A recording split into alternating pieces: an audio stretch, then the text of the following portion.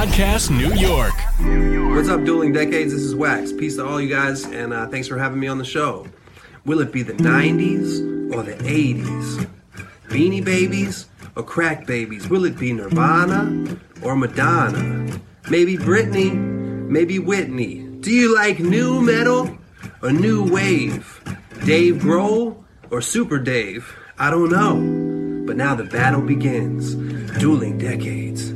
Let's see who wins. Dueling Decades. Broadcasting from the Podcast New York studios, it's the adult-only retro game show where the decades battle for supremacy.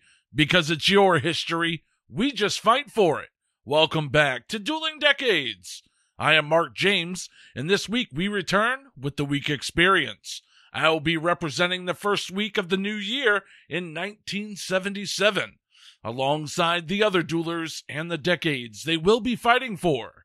First off, and back to the 80s, say hello to Man Crush. Yes, I'm back to the 80s with the Week. It might be WEAK this week experience, but yeah, I have January 2nd through the 9th of 1988. Also joining us on the panel and repping the 90s, please welcome back to the show, the Professor, Drew Zachman. How are you guys? And yes, I have the 90s. I have January 2nd through the 8th, and I would also like to second Man Crush's comment. It is pretty damn weak. And as always here on the show, we need somebody to adjudicate all of this awesomeness. So this week's guest judge is the actor, composer, and author you know and love as the Chewlies Gum rep in Kevin Smith's Clerks. All rise and welcome Judge Scott Schiaffo.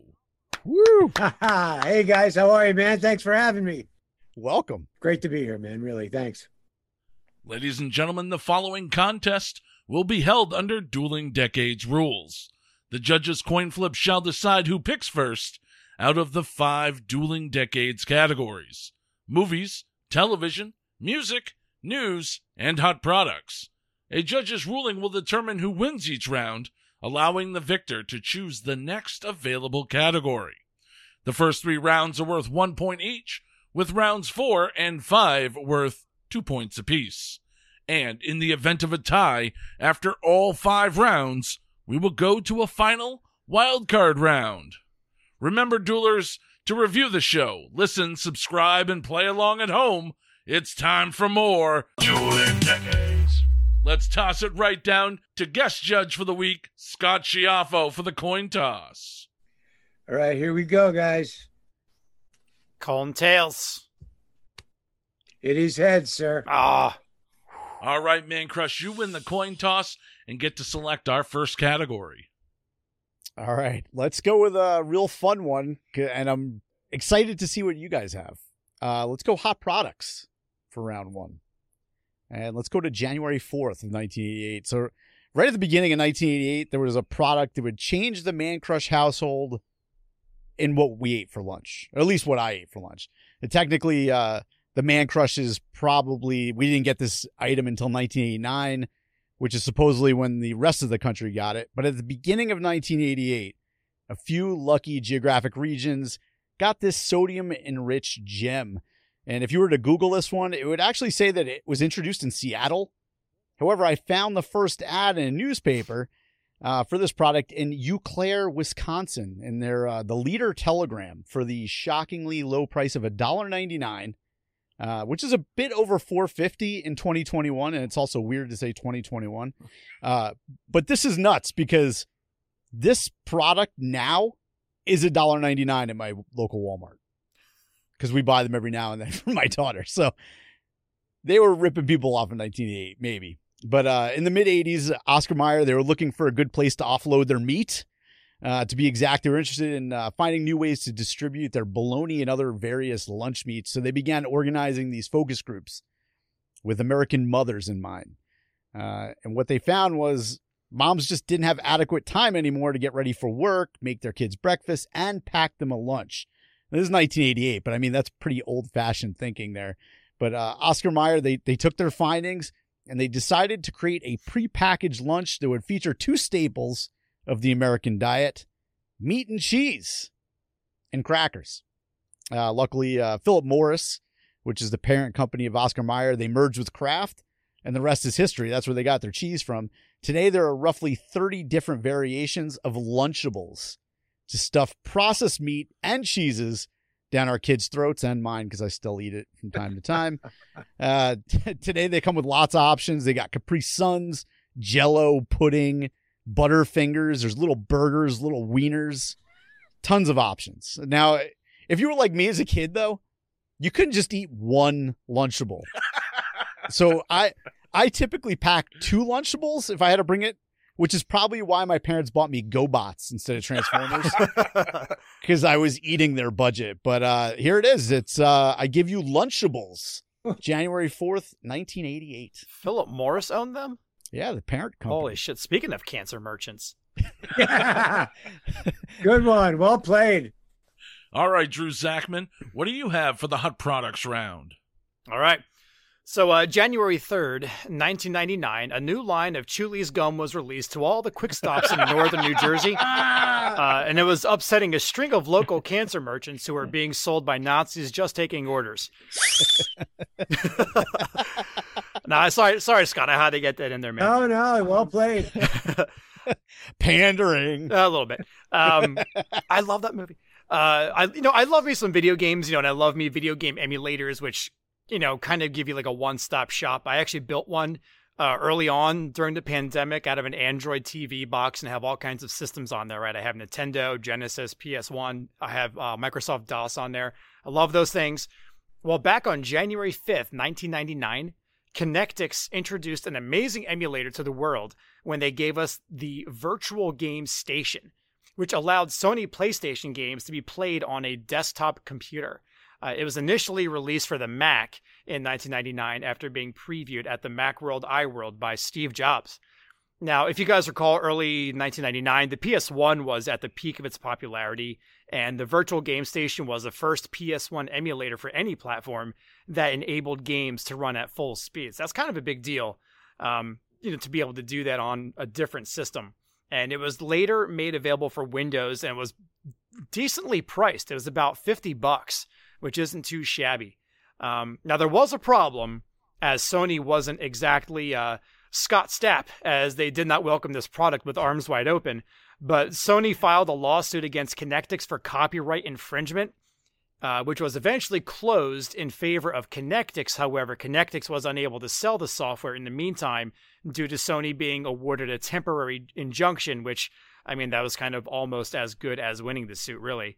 But not long after that, Sony brought the VGS from Connectix and then discontinued it. But at that time, the PS2 was almost out, and people were kind of looking forward to that as opposed to sticking with the PS1. So that's what we got. We have the Virtual Game Station. Damn. You know what I just realized, too? You mentioned Steve Jobs. It looks like Scott is wearing, like, the Steve Jobs shirt. Almost. That he wore. Yeah, no, he would be with... Didn't he? Yeah, it would be like way up. I got the ponytail going. I don't know. Oh, man. I don't know if Jobs did the tail. Did he? I don't know. I love technology, but I'm not a Mac guy, so I'm not that up on Jobs. Do you have sandals on? No. All right. So he's not dressed like him. All right, guys. For my hot product, we're going to give the old comic rack a spin. So January 1st, 1977, we get the first issue of Miss Marvel. Carol Danvers, Miss Marvel, she first appeared in Marvel Superheroes number 13 back in March of 1968. She appeared there as a non-superpowered officer in the United States Air Force who just happens to get caught up in an explosion with an actual superhero, Captain Marvel, while his Kree DNA merges with hers and she unknowingly gains all of his powers and abilities. And that's where Mrs. Marvel, number 1, picks up. She moves to New York. She begins work for the Daily Bugle's Woman's Magazine. She hangs out with Spider-Man and Mary Jane, and then has another one of her recent blackout spells. I'm kind of hoping that was due to the Mary Jane, though. And then, luckily, she changes into Miss Marvel just before arriving at the Bugle after J. Jonah Jameson was kidnapped by the Scorpion. Of course, she saves the day and J. Jonah Jameson, who hates the fact that he was just saved by a woman. So Miss Marvel would go on to later be known as Binary, and she became a staple in the Avengers, well, to this day. Miss Marvel, now known as Captain Marvel, got her own movie in the MCU in 2019. So Miss Marvel #1, written by Jerry Conway and cover art by the great John Romita. Wow, you made it sound like she caught a VD from Captain Marvel. No, she didn't catch You're like, a VD from Captain Marvel, although a few years after this, she did give birth to her own rapist. So, yes, yeah. Didn't I have that for a worst? I had that for a worst of episode. I think last December. Yes, or you 2 did. Decembers ago. I did. Oh man, it all comes around. So she got special powers and a cold sore? That's pretty good. And then passed it on. All right, so let's toss it down to Scott Schiaffo for the ruling on the hot products round. Oh man, well, I love the history lesson in the comic book, and the backstory and all that came from that. Not being a gamer guy, I could appreciate that, Drew. But that's a realm that's I appreciate. I have a lot of friends who are gamers, but it's not something personally I follow. The Lunchables things is nuts and has probably created more strokes than I created in the 80s and 90s doing blow. I got to go with Mark on this one. Yeah, that's a good choice. Well, here's the thing. I mean, I'm not a comic guy, honestly. I know a lot of people that come out of Kevin's world. A lot of them are big comic book fans. A lot of his characters are Mallrats was all based on guys who were comic book maniacs. Comic Book Men, 7 seasons of that. But I'm not a comic book guy per se. I dig the movies. I enjoy a lot of the movies, and I enjoy what goes into the stories. And just hearing Mark explain all of the backstory, and you're going back to that was 78 or whatever. 77. That's pretty powerful stuff overall, and that's gonna get my vote. All right, so that means I pick up a point and take control of the board. You know what? We're gonna go to the news round next. Can't wait. So for my news story, we're going to go to the Quad City Times in Davenport, Iowa, January 2nd, 1977. In an article which headline reads, "An Invention to Aid the Clumsy Dialer" by Clay Thompson. If necessity is the mother of invention, then exasperation may be its first cousin. If you've ever been exasperated by dialing a wrong telephone number, especially on a long-distance call, you'll be pleased to learn that a Bettendorf inventor has an answer to your problem. Robert Rysdale, a former employee of Illinois Bell, is currently seeking a patent for Digitel, a device that gives a telephone dialer an electronic digital readout of the number being dialed. "I think it'll save a lot of people a lot of time. It's a basic idea," said Rysdale, who's 27 years old. His invention, once on the market, will consist of a device built into or attached to a telephone that will use an LED light or a light-emitting diode to display a number being dialed while it is being dialed before the connection is made. So this is what I have for my news story. It's something that we have on every single phone now, and we just take for granted. Matter of fact, if this feature wasn't working on your phone, you would think your phone was broken. Yep. Basically, when you dial a number, you get to see all the numbers you're pushing in on a display before you connect to the call. So he goes on in the article to say that he thought this had a lot of financial applications because banks recently had started sending money over telephones, and they want to make sure it goes to the right account or to the right person. Unfortunately, I don't know if he actually got the patent or not, because there were a few other people that were working on something similar, including one gentleman who devised a device that would allow you to dial a telephone with a calculator for some reason. Wow. So, Very nice. yeah, but taking it all the way back to 1977 was something that, well, we all use every day and never give it a thought. Do you remember? I mean, I'm sure Scott remembers this too. Back in the day, if you dialed a long distance phone number, remember how much money that shit cost? If you were on the phone for like 10, 20 minutes, you paid. Insane, yeah. There was like the first minute was always more expensive than all the other minutes. And then it would rack up so quickly. He actually cites that in the article as one of the pros to his invention. That way you're not misdialing and getting the early connection fee every time you dial a wrong number. So I appreciate that. That's a good quality assurance thing that he was doing there. Yeah, that is. That's pretty cool. That's early technology that probably blew their minds at the time, but like you said, we take for granted now. And I can relate to that whole thing about how expensive it was to call. I used to drunk dial the 800 sex numbers in the 90s. And then I would get these outrageous bills, like several hundreds of dollars, because I'd be blackout drunk talking to some girl for hours. Yeah, those were my early 90s. So that wouldn't have helped me much. That invention wouldn't have helped me, but I can relate to the madness of that.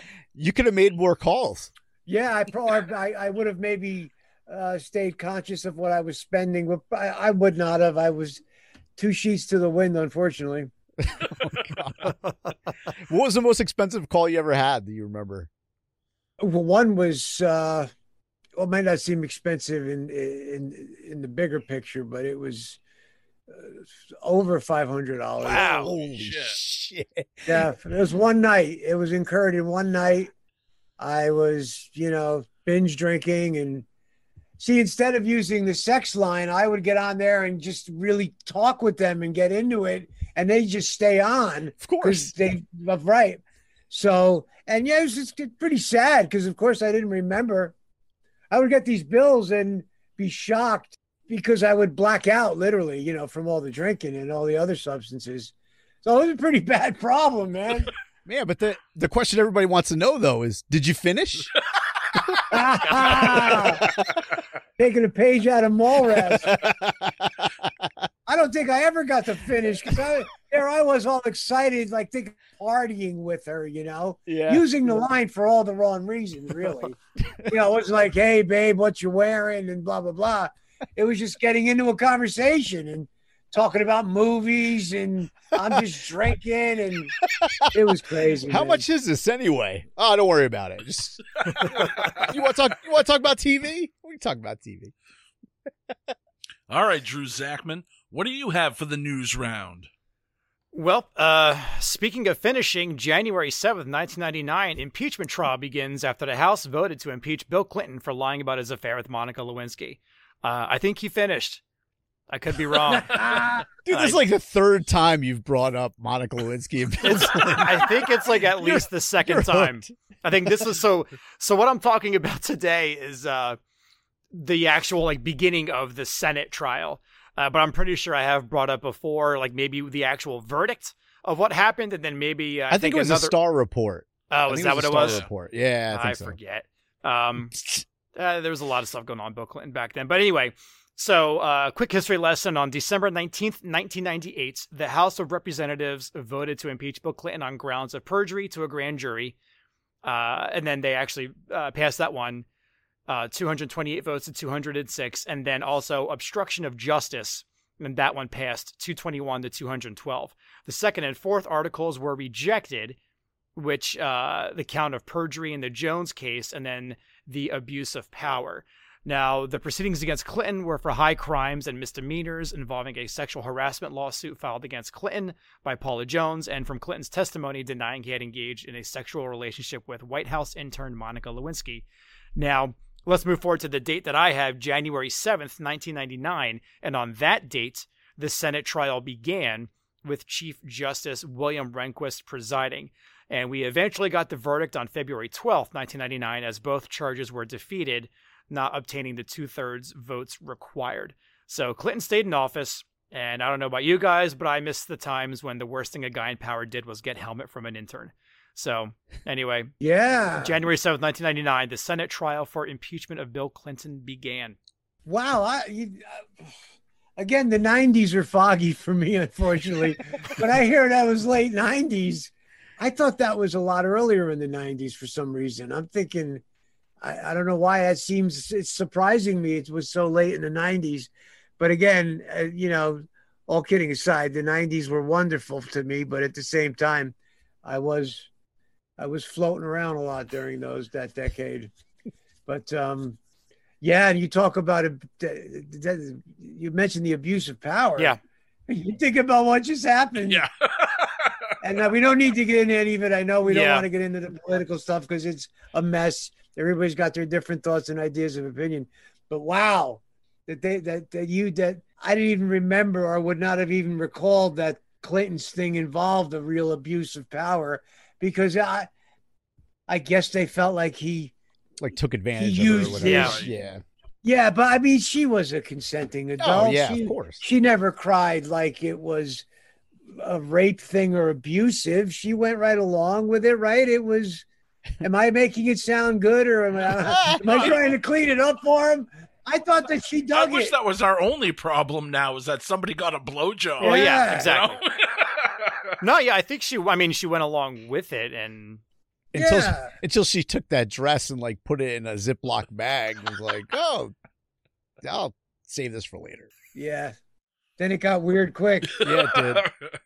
And now she makes purses. Go figure. Oh boy. All right, Man Crush, what do you have for the news round? Oh man, I'm gonna knock your socks off. Ready? January 6th, 1988. There's a lot of shit going on in January 1988, but this is mega. I came across this little article and it caught my interest because I had no fucking idea that this was gonna be a thing. And I've mentioned this 47 times in the show before. There were 2 movies that were required viewing for every young man growing up in the 80s, and those were Predator and Commando. Well, we almost got a follow-up to one of those, and it would have been epic. Here's the story from the Daily News. The title of this article is Commando 2 on hold. It says, don't expect to see Commando 2 plunging into production anytime in the near future. Although the script was completed last summer, Arnold Schwarzenegger has yet to commit to making the film, the follow-up to his 1985 Commando movie. And as for whether the situation is likely to change soon, and I quote, things are still in a holding pattern as far as Arnold is concerned, says screenwriter Steven DeSouza, the man who penned both the original Commando, that is, and the sequel. So after seeing this article, I had to track this thing down and find out what this was going to be about. Now, if you Google Commando 2, you're just going to get some Bollywood knockoff Commando, because I guess it was released a couple of years ago, and that takes up all the search results. But then I kept looking, and I found an interview with Steven DeSouza, who was the screenwriter that I was talking about before. And he gives the dirty details that we missed out on from Commando 2. And this is what it was going to be about. Let me, I quoted him from this thing. This is all from Steven DeSouza. He said, I did write a sequel. It is floating around the internet. Frank Darabont even did some revisions on it. In that movie, I would look at the experiences, how they changed people, such as how they did in Die Hard 2, where people reference how famous John McClane is after the events of the first film. So for Commando 2, we figured that Arnold, after blowing up half of Los Angeles, achieved some notoriety. He retires from the army, and by the time the sequel occurs, is running a security firm. The plot would have seen Arnold hired by a big corporation to oversee their security, to protect their executives from being kidnapped, and to stop people from breaking into their building and make sure all the computers are secured. But there's a twist. So he sets it up. He hires the most dangerous people to be guards in the building. And then lo and behold, he discovers that the people he's working for are in fact illegal arms dealers. And that's the big corporation. It's just simply a front. So by the end of the movie, Jenny, who is Alyssa Milano, is Arnold's daughter in the movie in the first film, and Cindy, who is Rae Dong Chong, she was a stewardess in the first one, is now a lawyer. They're both trapped inside the building, and Arnold has to defeat all the people that he just hired, all the meanest, toughest guards, as well as all the high-tech security systems and guard dogs, everything. Would you go see that? And this is before Die Hard came out. Oh, I would go see that. I would definitely go Wow. see that. Yeah. You know, it has like a small hint of Eraser in there. Yeah, a little bit. But this is like 8 years before Eraser Oh, yeah, came yeah. out. So, For sure. I mean, This would have been sick Oh if he yeah, did it. I mean, I would have definitely seen that. what did he do? He did Twins instead. Twins was 88, right? That was 87 or 88. Yeah. Oh my God. So he could have done Commando too. This would have been fucking unreal. But I think at that point though, wasn't he trying to branch off? Get away from like the big muscular guy thing, kind of get more into like the comedic roles. Well, he did it. He did Twins, and then he Kindergarten did Cop was like in 90 or 91. 90, Right. yeah. Right. So, but I think that's how we ushered in the 90s. he could have fit that one in. Did you say Frank Darabont? It was you're talking about the other guy, yeah, Frank Darabont. He did revisions on it. Frank Shawshank Redemption Darabont. That's a big time writer. Yeah. Yeah, See, like I just would be shocked that he would even work in that. I would never even think of him in that genre. how amazing is that though? Like That is pretty amazing. I mean, I love any good Hollywood story because I love movies almost as much as I love music. Music is my number one passion in life, but I love good movie stories. And, Stallone tells a lot of really hilarious stories about how Schwarzenegger, not that I know any of these guys personally, but that Schwarzenegger was chasing him. Literally, if he did him, he would do it. Arnold's next movie, the title would always be a rip of Stallone's last movie. And it was like they were running neck and neck. He couldn't get rid of the guy. And the guy was like, using him as a springboard in some sense, I guess. I don't know, how true that might really be, but I know he cited a lot of really good examples, but, wow, we got 3 good ones here, guys. I don't know where to go with this. I really like Drew's. I really like the whole Bill Clinton thing. I love. I was a Bill Clinton fan. I felt that really was a crappy thing that ended up happening, unfortunately, and then the Clintons are not. There was a lot of fall from grace, and I can't say I'm the biggest Clinton fan now, but. I don't know. I think I'm going to go with Drew on this one. All right. man, Drew over Commando 2. Well, you know why? It was a little bit of a difficult thing because I told you how much I love any story about the making of films. Action films are not my biggest go-to genre, although I enjoy a lot of them. I'm a crime drama guy. I'm a comedy guy. I actually now, as I'm getting older, I'm a big documentary guy. Hell yeah. But action is comedy action. Eddie Murphy comedy action movies. Who didn't love those? Oh yeah. But well, I didn't mention that Eddie Murphy was actually supposed to be in Commando 2. are you making that up? Yeah, I'm just bullshitting, but that would have been great. Because do you know that Stallone passed on Beverly Hills? Yeah, that would have been weird though. That wound up being Cobra, right?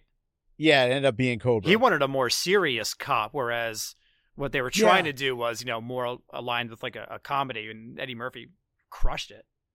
Thank God. God, did he ever? Yeah. Thank God that happened too. That would have been a weird movie. I mean, Cobra's great, but I think a lot of people still don't like Cobra, and Cobra always feels like 2 movies in one. Like it's completely different, and then all of a sudden there's a cult and everything else, and they start mixing things. Is that together. the first time we see the wife on screen? No, she was in stuff before. You're talking about Bridget Nielsen?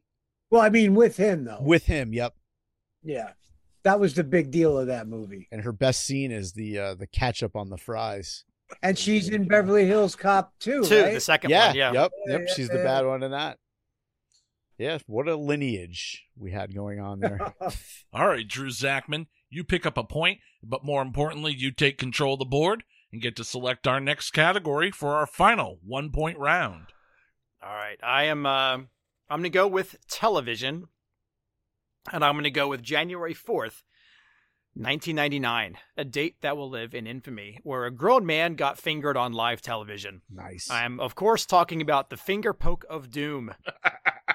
Now, if anybody doesn't know what this is all about, Hulk Hogan was set to square off against Kevin Nash, who were at this point in time members of opposing factions in the New World Order. And during the main event, WCW heavyweight champion Kevin Nash was facing off against Hollywood Hogan, and during the match, which lasted all of 10 seconds, Hogan finger poked Nash in the chest, and Nash fell backwards very dramatically, and Hogan easily pinned him for the win, thus reuniting both New World Order factions and becoming the new WCW heavyweight champion. And people were not too happy about this, with these shenanigans, shall I say. Also, they announced on air that over on Raw is War, which actually probably is what I was watching at that time. I was more of a WWF guy, but Mankind was set to win the WWF Championship from The Rock. And they actually kind of they did spoil it on the air. They actually said Mankind was set to win the WWF Championship from The Rock as an attempt to get people to stay watching WCW. But according to the Nielsen ratings, that backfired, as over 500,000 viewers switched channels from Nitro, which is on TNT. They switched over to Raw is War on the USA Network. So Eric Bischoff's plan backfired, as the overall ratings for that night had Raw is War at 5.7 and WCW Nitro at 5.0. So January 4th, 1999, I give you the finger poke of doom. Wow. And those are like the dark days of WCW, but it just shows a sign of the times. In 1999, the worst of the two shows were doing a 5. Yeah. And then we look at like AEW, or we look at like SmackDown now. What's SmackDown getting? Like 1.5 now? They're not even hitting 2 yet. Yeah, they're hovering around the low 2s. Oh, are they in the low 2s? Yeah. Or actually, I'm thinking of Raw. Raw is like around like 1.5 yeah. now. It's come down quite a bit. It's amazing. There's too much on. A lot of big names at that time too for both of them. Yeah, that was the funnest time in wrestling in my life. All right, Man Crush, what do you have for the television round? Oh boy, let's go January 4th, 1988. And I love when we get to tie in old episodes into picks. Much less shit that I need to explain here. So since Scott wasn't on the episode with the fellas from the Orange Years, I'll break down a little synopsis. Although, if you are a Nickelodeon fan, or you were a Nickelodeon fan growing up, I seriously recommend going out, check out the documentary, The Orange Years. If you haven't seen it yet, it's fantastic. Goes over Nickelodeon right from the beginning. Plus, those guys were awesome judges a couple months ago. Anyhow, by 1988, this was like well outside of my wheelhouse by this point. It was still a big deal, but by January 1988, I already owned my own copy of Appetite for Destruction. I saw pretty much every horror movie on cable. So kids programming was a thing of the past, even for me at 10 years old. So this doesn't compute with me. But on the episode that we had a couple months ago, we talked a lot about Nick at Night. And we only broached on this topic a little bit. And as I mentioned, I wasn't a big fan as a kid. However, I think for any parent now, or even then, for a child aged 2 to 6, this particular programming was greatly appreciated. It was a saving grace and still is. Much like Rhonda Shear was my babysitter on Fridays and Saturday nights, watching USA Up All Night growing up, many kids had Nick Jr. as their babysitter growing up, while mom and dad, they were doing other shit. So prior to January the 4th, 1988, Nickelodeon, they relied heavily on 2 particular preschool shows. We've mentioned this before. We even serenaded the audience with our own devastatingly horrible rendition of the Pinwheel theme, and I'm not going to do that again. But on January the 4th, Nickelodeon began adding new shows on their Nick Jr. lineup, and this is where they launched Nick Jr. Honestly, I don't know any of these shows. By the time my daughter was born in 2006, they already had a whole slew of new shows. However, I give you Nick Jr. This is every kid's new babysitter from 8 a.m. to 2 p.m. Monday through Friday, and that's exactly what every parent uses it for. You put your kid in the playpen, push that shit right in front of the television, and you go, like, I don't know, watch porn or something. I don't know what people do now. But you go do your own thing for a couple hours while your kid's just standing there watching. I don't even know what the names of the shows are anymore. I think when my daughter grew up, it was like Dora and Diego. I don't even know what's on anymore. I love Dora. That show's great. SpongeBob was my thing. I'd watch SpongeBob with her. God, I didn't even think SpongeBob was that old already. He's like 20, right? Yeah, late 90s. It's crazy. Wow. All right, for my television selection, let's go to an episode of Wonder Woman, Season 1, Episode 9, aired January 8th, 1977. So in this episode, the buxom badass herself helps stop a Nazi agent named Wotan, who has surgically altered doubles, replace a man in charge at the Bureau of Printing and Engraving. Now, his dastardly plan is to steal the $2 engraving plates and use them to collapse the American economy. Sounds like a foolproof plan, right? Well, $2. $2. Well, actually, this episode is loosely based on fact. During World War II, those zany Nazis did attempt to counterfeit the $1 and $100 bills, but they were never successful. They did manage to produce about $500,000 worth of British £5 notes. Luckily, never saw their way into circulation. But this episode marks the first time Wonder Woman uses her tiara as a weapon or a boomerang, hurling it at the villain's raft, puncturing it, and preventing his escape to sea. The episode was actually filmed on the Culver City backlot, the same one they used in Batman a decade earlier, in the bureau where they have all the plates and the financial printing bureau. It's actually the same facade as the Gotham Police headquarters. So the complete series was recently released on HBO Max on December 23rd of 2020, ahead of the release of Wonder Woman 84. So you can now go and check out some Wonder Woman on your own. And a little connection in this, Wotan, the Nazi villain, is played by James Olsen, who you'll recognize from the aforementioned Commando as Major General Franklin Kirby. Very nice. Look, I love when that ties together. Nice. And he must have been a total, like, out of all the bills that you're going to counterfeit, $2 bill's got to be like the worst one to possibly counterfeit. Because anybody that gets a $2 bill stares at it because you never see it. You're like, oh my God. Exactly. You wouldn't know what you're looking at. It could be Monopoly money for all you know. Unless you're a paper boy on a BMX. Right. $2. Well, this is a tough one, but it's not tough for me only because I'm you said it was 88. The episode with the Wonder Woman was 77. 77. My bad. Yeah. Well, that's because we're going back to the ultimate, right? The Linda Carter. Right. Now, I just have a great Linda Carter story because, you know, we do a lot of conventions. I've done a ton of conventions over the last 10 or 20 years, thanks to all the really wonderful fans of Kevin's movies. They keep us out there. We were out on the road pretty steadily until COVID. But she was a sweetheart of a person. And in the green room, where there's all kinds of personalities, you have a lot of different levels of stars.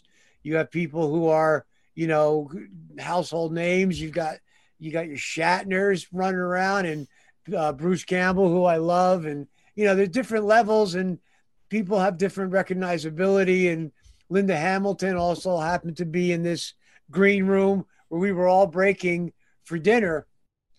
But Linda came up to me, introduced herself like as if I didn't know who she was, right?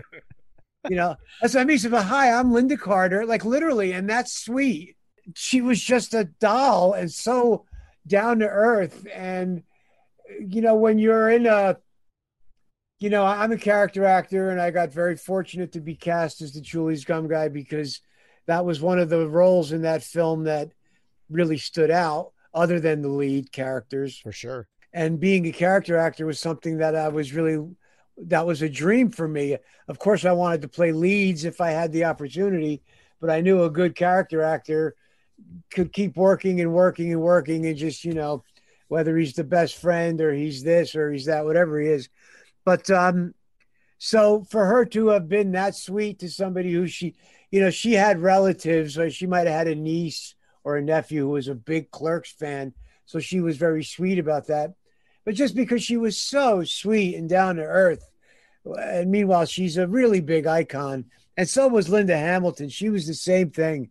You know, we all know who she was. She literally came up and introduced herself by name. And that kind of thing, it leaves a nice impression on somebody who's, you know, on the lower echelons like myself, calling 800 sex numbers all throughout the 90s. How many of those people that you called did you ask to play Wonder Woman? Oh, good question. Well, no, like I said, it never got there with me because it wasn't about the sex. I was a phone drunk, which maybe you guys know somebody. There's a lot of people, and I like to make jokes about it, but alcoholism isn't a joke. And if you know anybody suffering with it, it's a horrible thing.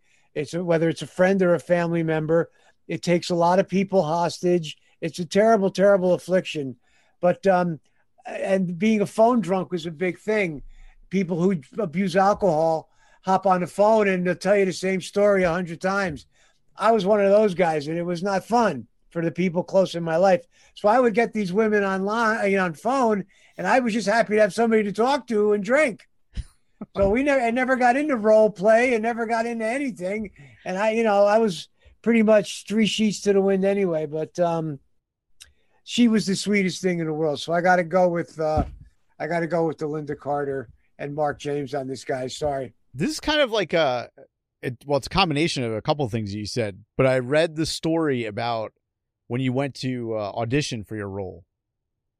You want to tell that? Because it sounds like a pretty crazy story of what happened. Oh, I was against the myth that is sort of been broken now, but for many years, people thought that everybody in the film was a friend or a relative of Kevin's. Right. And that wasn't true. There was a good amount of us were just actors that answered an audition notice. And I was from an hour and a half away. I'm way up north in New Jersey. I'm 15 minutes outside of New York City, Bridger Tunnel. I wasn't anywhere near Red Bank or Leonardo down the south where those guys were. So the audition was like an hour and a half drive one way. And I was always super early for anything at that point. I OCD along with the addictions. So I would be 2 hours early before I would be 15 minutes late. So I got there really early. It was a beach town, the Atlantic Highlands, where they were having the auditions. And it was closed. It wasn't that time of year where the beaches were open, I don't believe, or from what I remember, it was cold actually, I think. But I had wandered out onto a jetty to rehearse, to be alone and just do my thing.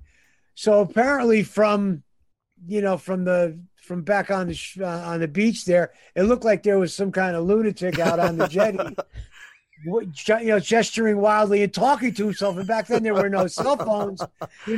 If you saw somebody talking to themselves, they were talking to themselves. So they thought there was some maniac who was either inebriated or possibly going to hurt himself out on the jetty. So, the security were calling me in, and I got really worried because I thought they were going to hold me up to get to the audition. And I just said, guys, please, if you got to hold me or you got to do whatever you got to do, let me go to the audition first. It's right up the block. And they knew it was legit. And when they saw me, that I was not inebriated, that was in my right mind, they were just like, well, stay off the jetty and go to your audition and good luck and whatnot. And I never got to really tell that story for a while because I don't want to introduce a crazy, weird, negative thing about me because I met all those people the first time. I didn't know Kevin. I didn't know any of those folks. Like I said, again, it's a myth that everybody in that first movie was a friend or a family member. Right. Brian O'Halloran didn't know him. He auditioned. Yep. Marilyn Gigliotti, she did not know them personally. Lisa Spoonhour, who's sadly we lost not long ago. Of course, Jay Muse, and we all know Jeff Anderson. And, there were people that were friends and family working on it, but there were also actors that came, auditioned, hoping to get a gig because back then, it's not like now you throw a rock and you hit somebody making a movie on their phone. Back then, the independent film was still very new and exciting, and it's exciting now, don't get me wrong, but it was a lot harder to find somebody shooting a movie in New Jersey. So when I saw that, I didn't care how far I had to drive to go audition. I had to be a part of that. It's a great story, though. Was there ever talk, and we will get back to the game in the middle. Every time we're in the middle, I like to use this time. So I apologize to the people that are listening, but I feel like this is always a good point. Mark's laughing. Sometimes he gives me looks, but I think your character definitely had the opportunity to spin off into something else, because it was kind of like a real deal character. Everybody knew the Chewlies Gum guy. Was there ever talk about doing something like following the Chewlies Gum guy, being a scumbag at all these convenience stores and starting riots and things like that? Did they ever talk about that with you? No, not really. I mean, not Kevin. Man. Certainly the fans with their fan fiction have written stories. I've been sent scripts that are based on Julie's Gum guy, which is pretty insane, because really we don't know. The whole joke is he comes off as this sincere guy who's on some kind of anti-smoking thing, who cares about people's health, when really he just wants you to chew gum. He doesn't care. If you smoke and chew the gum, you're good with him. Yep. He doesn't care. It's all about the gum, you know. And that's how I played it very seriously, which is how I think it became the way it was written. I was very fortunate. I was very lucky.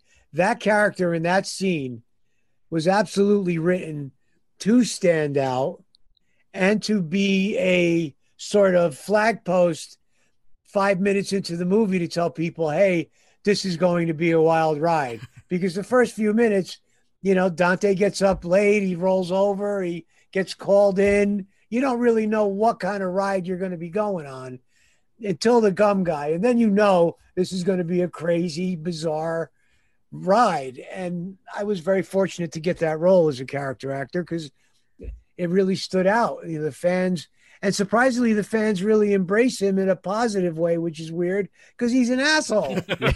Yep. As soon as you like roll up your sleeves to go dig into the bag, I'm like, Yeah. oh, here we go. It's Yeah. Perfect stuff. All right, so Mark, you took the point. All right, so I picked up the point in that one. Let's see. You know what? Let's go over to the music round. All right, so released New Year's Day, 1977. I give you the 8th studio album by Santana, Festival. We'll go over to the Ottawa Journal in a review written by Chris Cobb.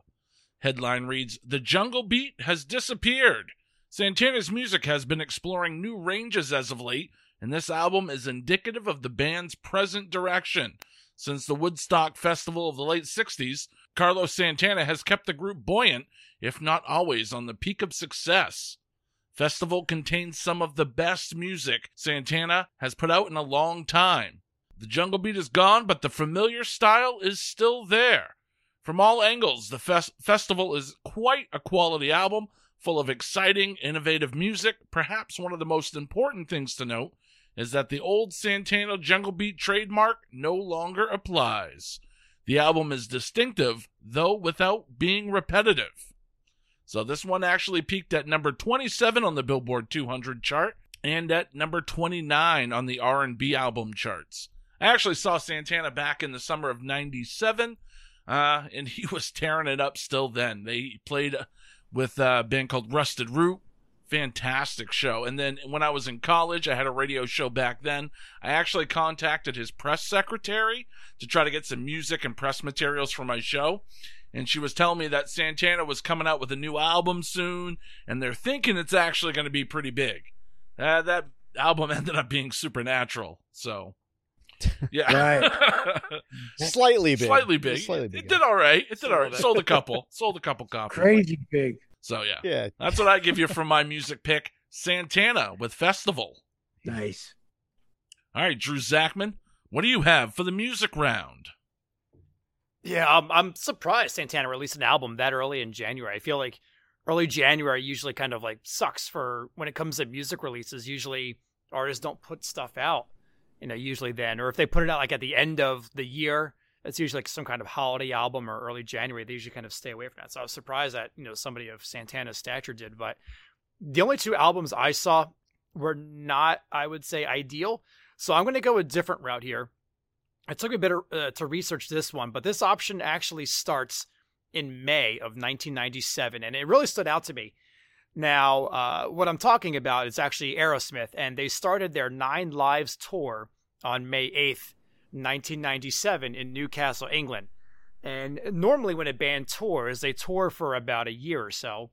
which was to be the case with the 9 Lives tour. However, while they were out on the road in 1998, thanks to the explosion in popularity of the theme song from Armageddon, I Don't Want to Miss a Thing, that tour was extended, and they wound up being on the road from May 1997 until July 17th, 1999.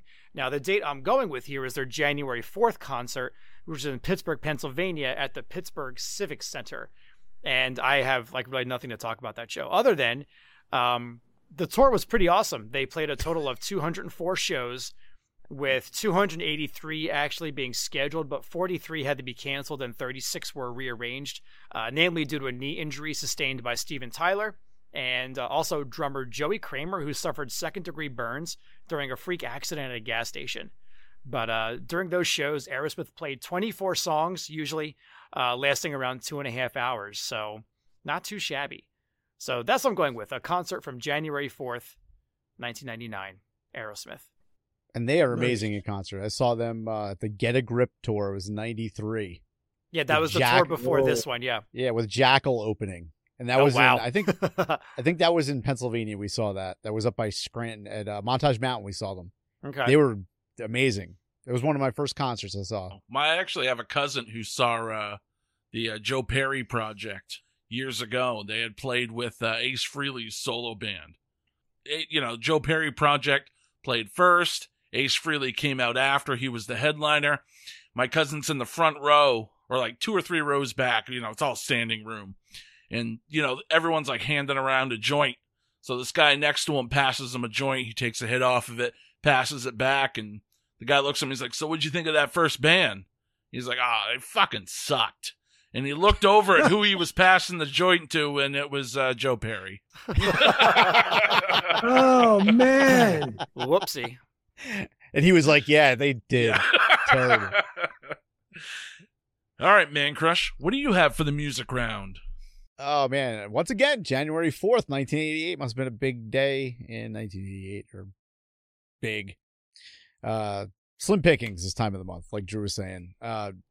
We only hit January like once every year. And every year I forget what a void wasteland, especially the beginning of January is for pop culture. It does. Everything goes to sleep. It really does. I mean, have no fear though. There's always something to pick. Like we all have something. It just might not be a juggernaut. I venture to say this pick is probably not as popular as my last few music picks that I've had over the last month. But I hope that, when we do this, that it spurs a memory for people. And maybe it's something you haven't heard of in a long time. And you're like, oh shit, I remember that. And you go to Spotify and listen to it. I think that's, if you take anything away from it, I hope that's what you take away from this. But this album, it did actually get certified gold, sold over 500,000 copies, and it was a studio debut. Surprisingly, this album, it would climb to number 50 on the US Billboard 200. Featured 3 singles, of which One More Reason, Electric Gypsy, and my personal favorite love song of all time, Sex Action. This album, it's 36 minutes. It's glorious hair metal from the late 80s. It's not quite glam. It's not quite heavy metal. It's not quite rock. I find this is like a pretty in-between album between like the glam metal scene and the meteoric rise of grunge, like right in 1988. It probably leans more towards glam, but you totally do catch the grittiness in the album of grunge. It's obviously not grunge, but you can catch like grunge elements in there where I listened to it today and I was like, wow, I never noticed that before. Now the band itself, it's kind of a project of the times. You had the drummer, Stephen Riley. He was previously of Wasp. The bassist was Kelly Nichols, formerly of Faster Pussycat. You had Phil Lewis, who was the lead vocalist. He was from a band called Girl out of the UK. And then you had the former founding member of Guns N' Roses, Tracy Guns, on lead guitar. They would go through all kinds of lineup changes forever. As a matter of fact, they still are. But last year sometime, I told the whole story about how Tracy Guns, they merged the original LA Guns with Hollywood Rose 1985 to create Guns N' Roses. Really quick version if you never heard that. Basically, Tracy Guns was super close with Axl Rose. They were like best friends at the time. And Tracy Guns just believed that the band was becoming a drag. And he thought his relationship with Axl felt like It was on the rocks, so he quit. And he was replaced by Slash. The end. I mean, it's pretty much what happened. He went back to LA Guns, and that's it. But in any event, this is a great hair metal album, and I'm using hair metal loosely because I really can't define exactly what it's got a lot of elements in this. But my take here, had they released this album a few years prior to 1988, when they had the opportunity to, they left, probably in late 1985 before Guns N' Roses really kicked everything off. Had they released this in 86 or so, maybe 87, I think LA Guns would have been a bigger household name than they ended up being. But unfortunately, they released this in 1988, and grunge was like right around the corner, like ready to beat the shit out of all bands and steal their lunch money at that point. Especially hair metal bands. Yeah, exactly. I mean, it is what it is. But on January 4th, we get LA Guns by LA Guns. Wow. So nice. Not a bad album. And it's only 36 minutes. If you remember it, go to Spotify, play the whole thing. It'll be over before you know it. You'll probably play it a second time. That's what I did today. All right, let's pass it down to Scott Schiaffo for the ruling. Well, this is really hard, man, because first of all, I'm old AF. I grew up with all of the older bands you guys are talking about. I grew up when they were new and their records were just coming out. The first rise of Aerosmith in the 70s, I was, in my teens. So they were the guys. They were the new Stones, just like Guns were the new Aerosmith, and so forth and so forth. LA Guns, I love. Are you familiar with an album called Hollywood Vampires? No. That was one of the most underrated, underheard records from that era. Great tracks, killer songs, great playing. I don't know how that album, I guess a lot like even LA Guns themselves just never got their due, I don't think, in a lot of ways. And It's I agree just with timing. that. Yeah, it's a timing thing. Is it Hollywood Vampires? Is that Johnny Depp? No. That's Hollywood Vampires was the name of the album. Oh, I'm sorry. Hollywood, Okay. Yeah. Hollywood Vampires is the name of Depp and Alice Cooper and all those guys. Okay, gotcha. Right. Hollywood Vampires was the name of an LA Guns album. I'm 98% sure that came after the second or third album. Probably once they changed the lineup record too. Yeah. Man, this is going to be a very hard one because I am a musician at heart. I grew up with all this stuff. And it's a 2-point round. This is a big round. No pressure. Oh, man. Just laying it on. Oh. Go with the heart. Who picked Heart? Gosh, I love Carlos as a player, but he was, I respect his work and I've followed him for years, but he was never one of the guys that really hit it home for me. But he's actually a very inspiring person, the way he ran his life and career. But it's a toss up between Man Crush and Drew. I don't know where to go, whether we go with LA Guns or we go with the boys. I guess ultimately you can do it album versus the last show on a tour. It wasn't the last show. It was the best show. It was a show. It was the best show per me. It was one of the shows that didn't get canceled or rescheduled. Exactly. And it was in Pittsburgh. I mean, how or awesome it could have been that? a rescheduling. He doesn't even know. No, that one was not rescheduled. I know that for a fact. You know what? I'm going to go with Drew because of the history. Oh. The history. Sorry, Man Crush. You were close. I'm really glad this isn't all done with music. I'd be tearing my hair out because music's been my passion since I was old enough to. I was 4 years old, and my older cousin was literally teaching me the names of all the Beatles before I knew the names of my actual family.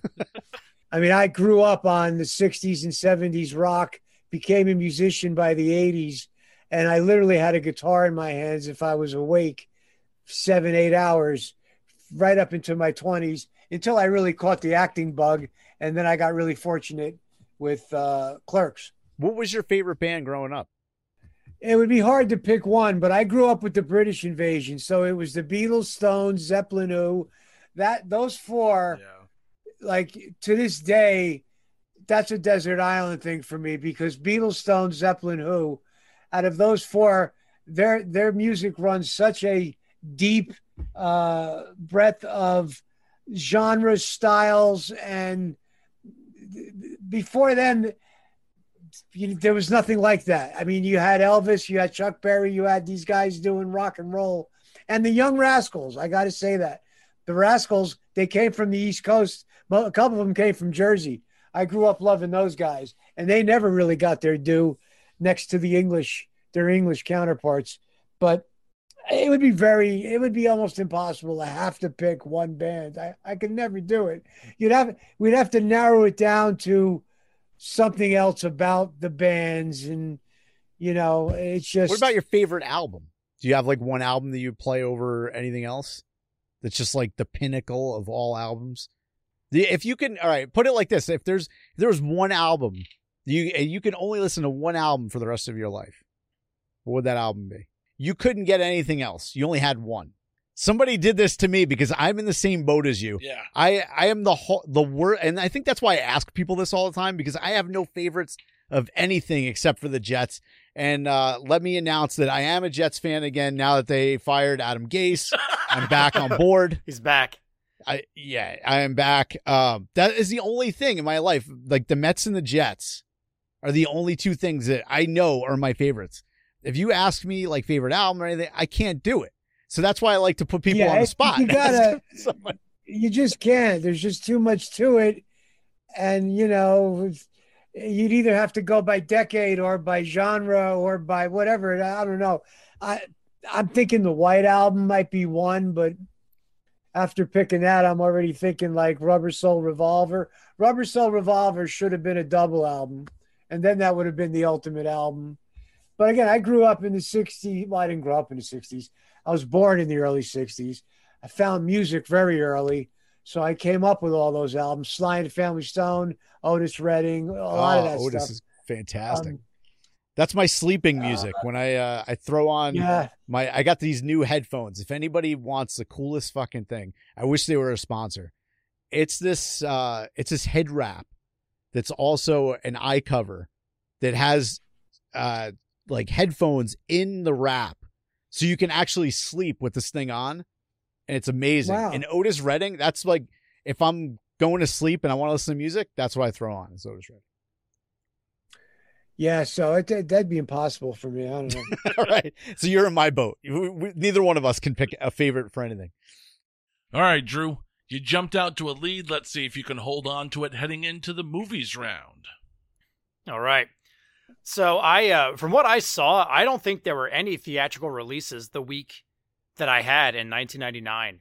I pulled up some dates. I didn't see anything for movies that were actually released. So I'm actually going with a DVD release, which came out January 5th, 1999. And I'm sticking with the Aerosmith theme here. I'm going with Armageddon. Armageddon was released on DVD January 5th, 1999. And I feel like whenever you combine Michael Bay and Jerry Bruckheimer, you can count a couple things. Plots with 0 holes and tons of shit blowing up. And that's exactly what we got in this 1998 classic flick Armageddon. And honestly, I don't think you need me to tell you what happens here, but in case you did miss it, an asteroid's hurtling towards Earth and Bruce Willis blows it up along with himself, saving us all. And there you go. Spoiler. Yeah, spoiler alert. But this movie was a massive summer hit, pulling in $553 million back in 1998 on a budget of $140 million, thus making it the highest grossing movie of 98. And I could talk about the cast from this movie, and there are a lot of big names, but I found this actually be a bit more interesting than that, because I feel like everybody knows like people who were in the movie. But basically in the movie, the plan is to detonate an H-bomb on the asteroid, thus splitting it up so it misses the Earth, and the smaller parts will just dissolve in the atmosphere. However, there was a paper published in 2011 where 4 postgraduate physics students stated the following, and I'm going to read this quote here. A mathematical analysis of the situation found that for Willis's approach to be effective, he would need to be in possession of an H-bomb 1 billion times stronger than the Soviet Union's Big Ivan, the biggest ever detonated on Earth. Using estimates of the asteroid's size, density, speed, and distance from Earth based on information in the film, the postgraduate students from Leicester University found that to split the asteroid in two, with both pieces clearing the Earth, would require 800 trillion terajoules of energy. In contrast, the total energy output of Big Ivan, which was tested by the Soviet Union in 1961, was only 418,000 terajoules. So, yeah, we're fucked, basically, is what it comes down to. Also, I love the commentary, and I don't know if you guys have seen this, but when Ben Affleck asked Michael Bay why it was easier to train oil drillers to become astronauts as opposed to training astronauts to become oil drillers, to which Michael Bay replied, "Shut the fuck up." So, for my movie pick, I give you Armageddon DVD release January 5th, 1999. Nice. All right, Man Crush, what do you have for the movies round? Oh, man. All right. So Saturday, January 9th, 1988. Again, the beginning of January is literally the worst time of the year for Not movies to be released. It's not great. If I had not found this sneak peek that was being played on Saturday the 9th, that's why I threw that date out there, I would have had to go with the release of the Kip Gilman classic, Scavengers. You guys have heard of that, right? No. Everybody knows that.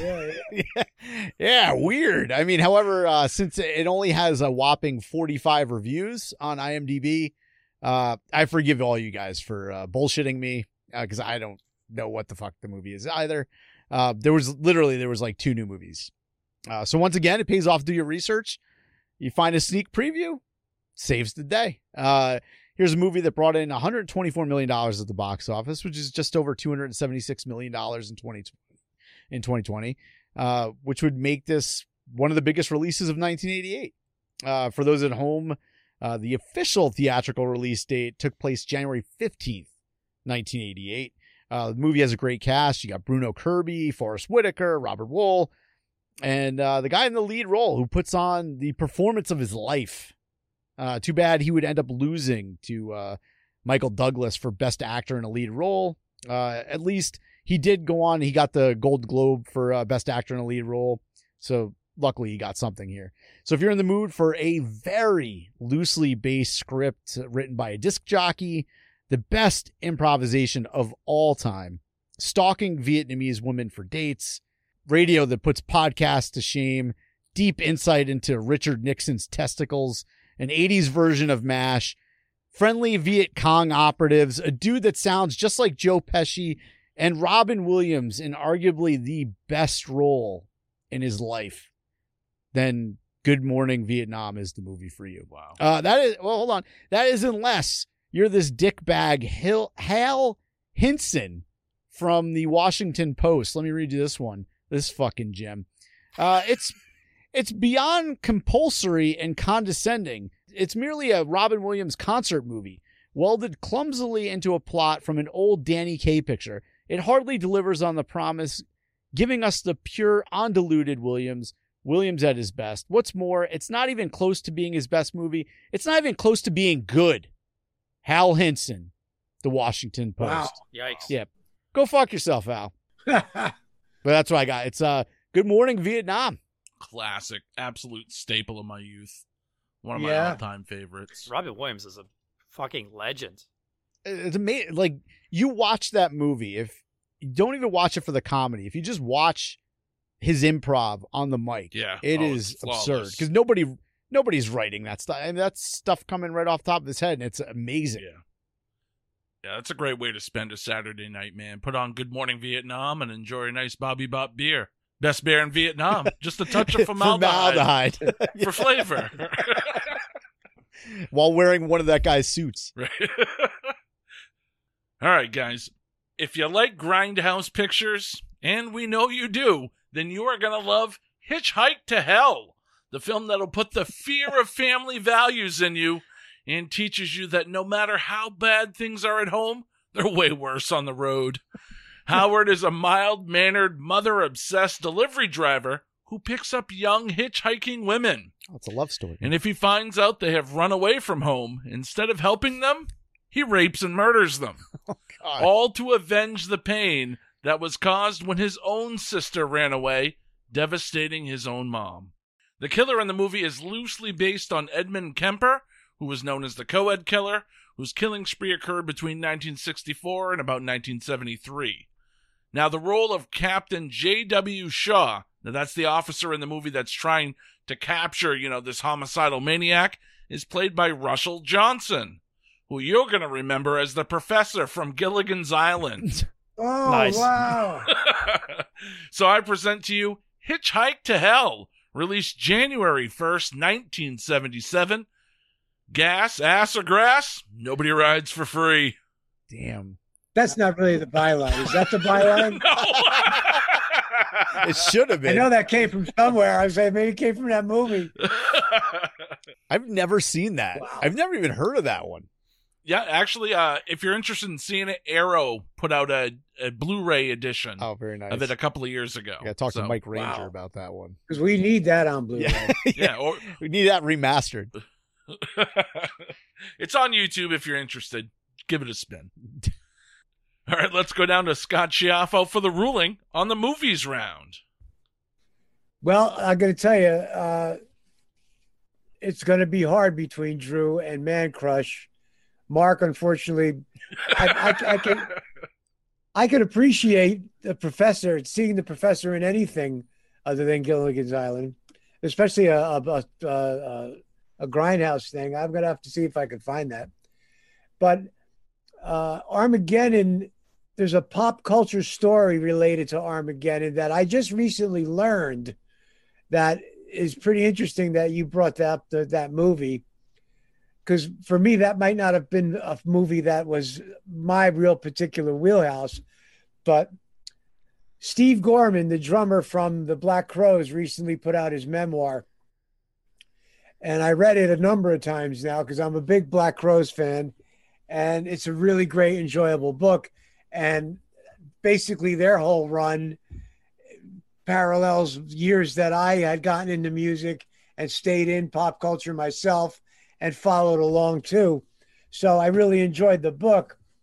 But it turns out that they had just signed, they had, at that point, they had signed with Columbia after leaving Def America Records, which was Def Jam, which was Rick Rubin, which they had a bad relationship with Rick Rubin initially, unfortunately. But they were hard asses and they did a lot of stuff that they regret, obviously, made bad decisions. And one of those bad decisions was not giving a song from their America album to the Armageddon soundtrack, which ended up being one of the biggest soundtracks, which put them in very bad standing with CBS until they went and they toured with Jimmy Page, rather, which gave them another life.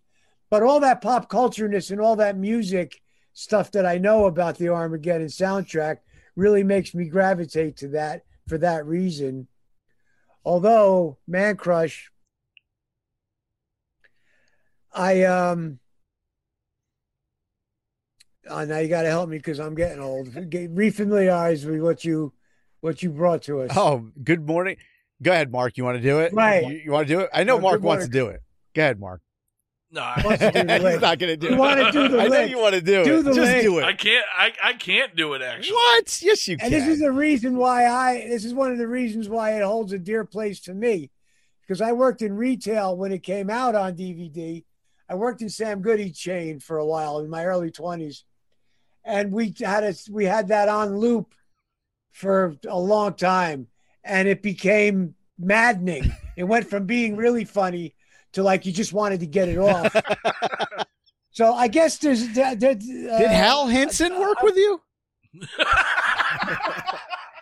I worked in the Paramus stores, if that means anything to you, in Bergen No, County. Hal Henson was the douchebag from the Washington Post. Oh, right. Oh, right. My bad.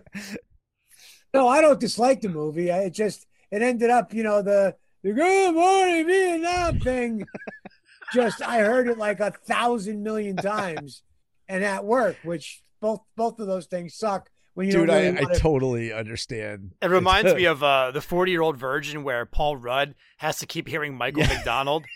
Yes. Yeah, right. Very similar scenario. So because of for no reason, Drew, I can't give you the credit only because you picked the movie for a whole other reason, which is cool. But because of all this recent cool pop culture knowledge stuff I learned about it by reading Steve Gorman's book, and anybody out there who's a Black Crowes fan, I would suggest reading it. Even though there's a lot of unflattering things about the Robertson brothers, he never really throws them under the bus in a hateful, hurtful way.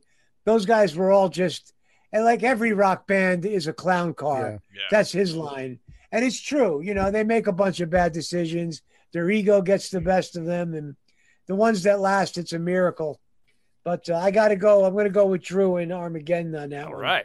Were you going to the Black Crowes tour this past year before it got canceled? No, I didn't have tickets, or I wasn't even aware of it. I found, because of COVID, not only did I do my own audiobook, but I went nuts reading a bunch of books that I wanted to read for a long time. So like I read the Anthony Kiedis book because I'm a Peppers fan. Although I love those guys' music. I grew up with their music. I'm not the biggest fan of a lot of their antics because they did get caught up in a lot of stuff that was not too pleasant in the Me Too movement. There was a lot of lawsuits against them. They were real maniacs. And Wow, I was never that even know big that. a fan of their behavior. But I mean, really, it's like assaulting women. Wow. It was unnecessary. Wow. But I love their music and I love the band. But so I read the Kiedis book. I read Steve Gorman's book, phenomenal book. Keith Richards' life. And I read all these books a couple of times because here we are in lockdown now going on a year, right? Is it true that they use Keith Richards' blood in the COVID vaccine? Is that in there? They should. That's why I thought it was Oh, DNA God. regeneration from Keith Richards. That's good. I like that. That gets a That would be cool. Like, I think a lot more people would be cool about taking it if they knew Keith Richards' Yeah, it's blood true. was in it. you get a little piece of Keith. Yeah. Like in the Kiss comic book when you got a little bit of their blood. Same kind of thing. All right, Drew Zachman.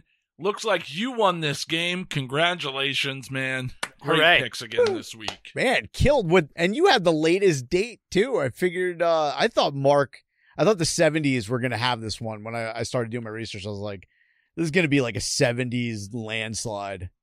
It's not a worst of, man. No, well, sometimes I think, especially in the beginnings of the year, I just thought that the 70s would have been stronger.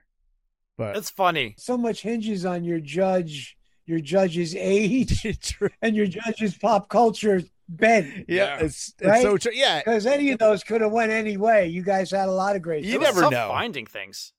That was, music. I think there were 2 albums. I never even heard of the bands. I was like, well, let me try a different avenue. So I was looking up like tours.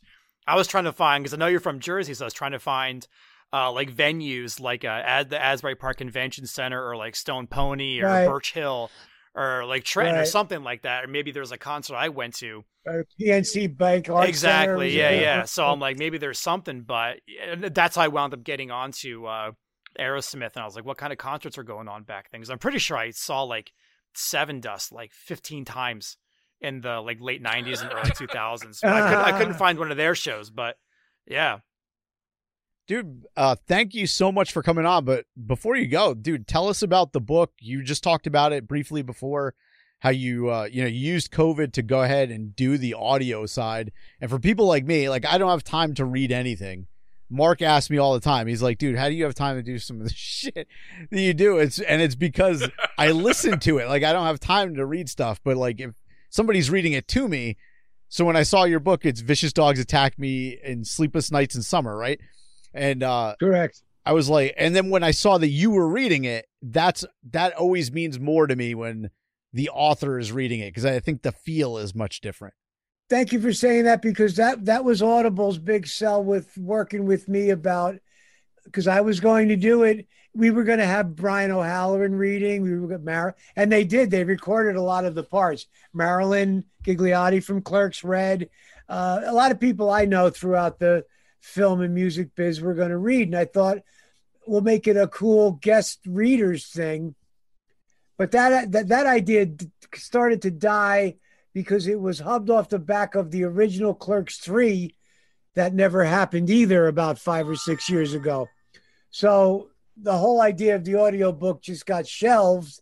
But during that time, Audible became a huge, huge thing, which is very cool. And then COVID hit, and I spoke with the people at Audible, and they said, no, it's much better to get the author to read it. You're an actor. It's crazy. You should be reading your book. And it's, like I said, it's a small book. It's not it's a little paperback book. I don't know why I'm showing an audio. We're not on video. You can make, I'm running to get the book. You can make believe. Show it. Oh my God. Anyway, like I said, some of the poems are literally four lines long. Some of the stories are only one page. It's not hard reading or in-depth reading. There's like, I don't know, it's like 80 or 90 short little poems and stories. So it went really well. It went pretty quickly during COVID as we were all locked in. It took quite a while to get the mastered files approved because of COVID. Audible had a lot less people working in their Q&A, their quality control department. So that ended up taking the most of the time because I did all the reading in March, April, and it didn't really get released until the end of August, September. But it's gotten a very nice response from the hardcore Clerks people who know my past from discussing my past on podcasts and at conventions. And I just feel very fortunate to have had been part of that film because it's living on and on and on, and Kevin goes on and on and on, and we just all got to be in the reboot, which was nice. Yep. Out in New Orleans. And so I just feel blessed because it did help springboard my ability to continue working as a character actor. And as a musician, I did a lot of score work for indie films that I was either in the cast of, or I got to know a lot of indie directors who knew about my music studio and started to use me for their film music. So I just feel very blessed and fortunate. It's so cool. And one of the reasons we're huge Clerks fans, obviously huge Kevin Smith fans of his other movies, but you're actually the third person now from Clerks that we've spoken to. I feel like we need to go through the whole class because we had Marilyn, I think first, man, that was probably like 4 or 5 years ago. And then, of course, Brian, and then we got to hang out with Brian, super cool guy. And now you're on, super cool guy. Like, I think all the people that were there, super nice people. Everyone's super funny. And like, what stories do you have about when you were recording and being there? Because it seemed like, the budget was low and you guys just did your scene and you were out. Was it like that for you, or were you kind of around the production for a couple days and see things like go on or whatever? No, that's true. I was only there. Well, he did rehearse. So we had rehearsal days where we went down and he rehearsed our scenes while he was shooting. He was rehearsing in the quick stop, shooting in the quick stop mostly. And then at RST Video was where that was like production headquarters where we were hanging out and rehearsing. So I went down for a rehearsal or two. And then it was just one day for me. He ran that scene about 4 or 5 times, probably 4 to be realistic, because he didn't have the luxury of a lot of takes because film cost a lot of money, even black and white film. So he didn't have the luxury of not only a lot of takes, but he didn't have the luxury of a lot of different shots where you get 2 shots, 1 shots, reaction shots, coverage is what they call it. It was shot like a play in a lot of ways because of that reason. So no, I was not down there that much. I mean, they were all cool people. We had fun. When I met Kevin and I got to know him a little bit, the first thing I thought was, we're in great hands because the guy really was hilarious and he had such a command of language. Speaking with him, I felt like I was talking to somebody much older. And I was much older than the rest of them. Not much, but I was like 6 or 7 years older than the rest of the cast.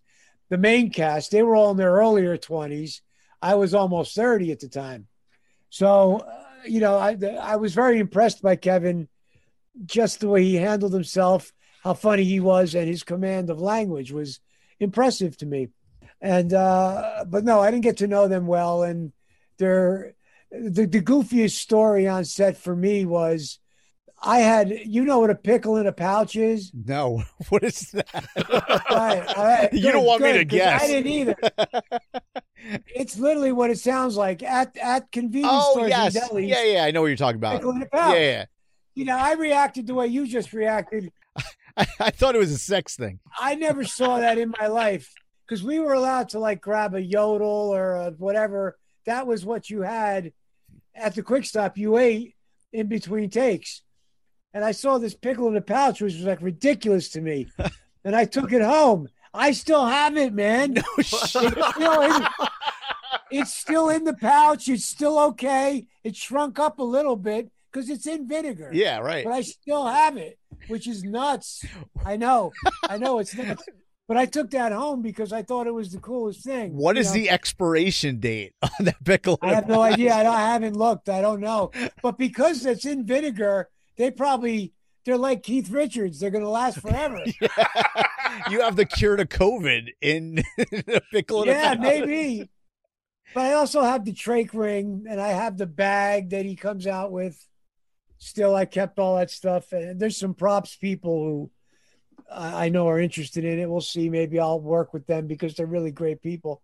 But I didn't get to know everybody personally until a decade later when the convention circuit really became big and the film caught on as a really big cult thing. And we started getting booked in the conventions.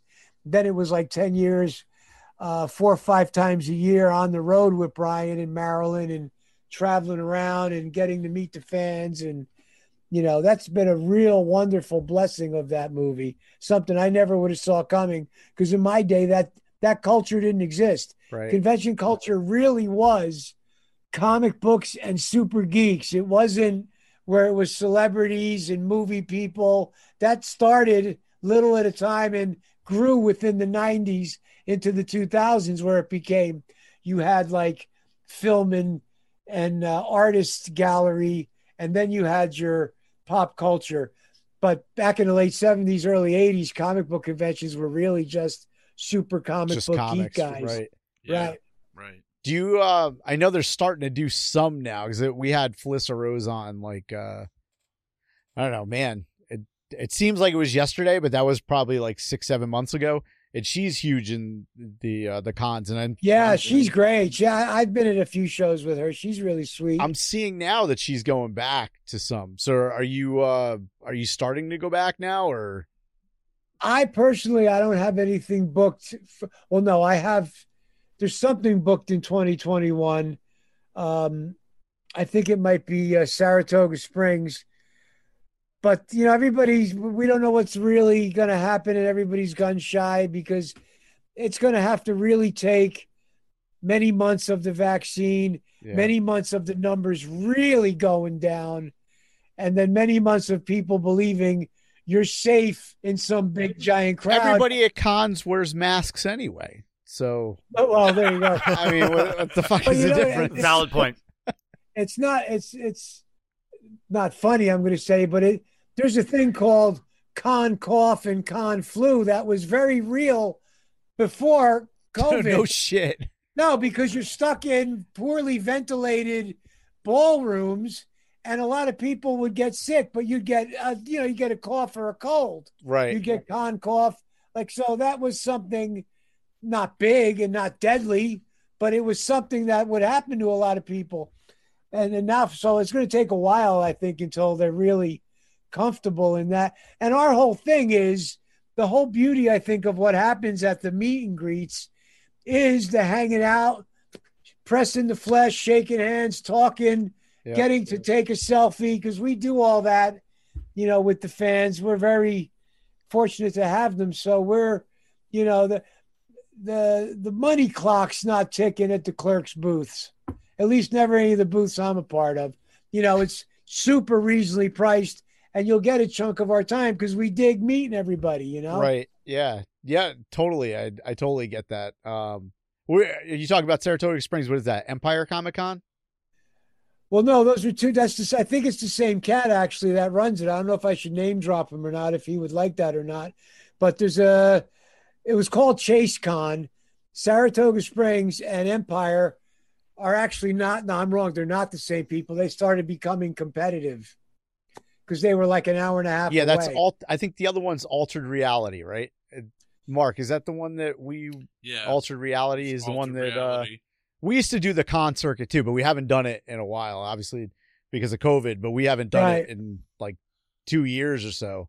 Right. But we used to do them all the time, and I totally understand what you're talking about. Like if you have a booth for the day, not only can you get con cough, but you just lose your damn voice after. Right, and you can hear just me with you guys. I guess part of getting old, something's happening with me. But after I'm really going at it, well, it happened on the set of Clerks. After the third take of that gum guy scene, I mean, he's losing his mind and really yelling. I had no voice at the end of that night. But I literally was walking around the parking lot of the Quick Stop in a daze, because that's how frenzied after 4 takes of the riot and yelling and screaming, and so it was great. It was a wonderful experience. It's an amazing scene. Do you have anything else that's coming up, or you just want to plug your website and your like where to get the book and all that stuff? Yeah, well, ScottSchiaffo.com is a place where you could get links to everything else. It's my name at all the social media. I'm pretty active on social media. It's easy to get a hold of me. I'm fortunate, like I said, I have more of a grassroots career where I did a lot of indie film. Vulgar was another one that we did with Kevin's crowd. You weren't one of Brian's rapists, though. No, I wasn't, thankfully. Were you? I was gonna say, were you mad that you weren't one? No, not really. Oh God, that script had us all sort of cringing. And when you read that, were you like, all right? I try to be quick because I know we've really taken a lot of time. I read that script on the flight deck. You know what a flight deck is of a mental institution? When they call it the flight deck? No. The flight deck on any mental institution is where you go for 3 days of evaluation, usually in a straitjacket. Oh, shit. I had